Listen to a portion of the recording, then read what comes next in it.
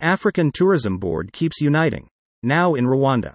The chairman of the African Tourism Board, ATB, Mr. Cuthbert Ncube, addressed a gala dinner attended by ministers of tourism, ambassadors, and chairpersons of various tourism boards along with more than 3,000 tourism professionals who participated during Rwanda Tourism Week. Most African nations are waking up to the devastating news of some countries closing off travel to certain African countries due to the surge of a new COVID-19 variant.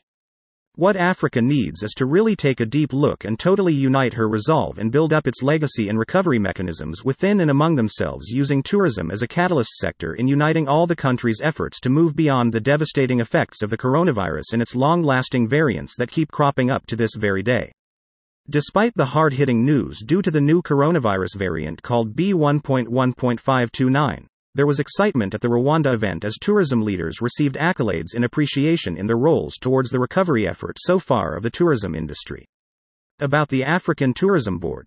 Founded in 2018, the African Tourism Board, ATB, is an association that is internationally acclaimed for acting as a catalyst for the responsible development of travel and tourism to, from, and within the African region. The ATB is part of the International Coalition of Tourism Partners, ICTP. The association provides aligned advocacy, insightful research, and innovative events to its members. In partnership with private and public sector members, the African Tourism Board enhances the sustainable growth, value, and quality of travel and tourism in Africa.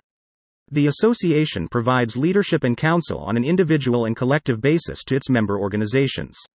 The ATB is expanding on opportunities for marketing, public relations, investments, branding, promoting, and establishing niche markets. For more information, click here.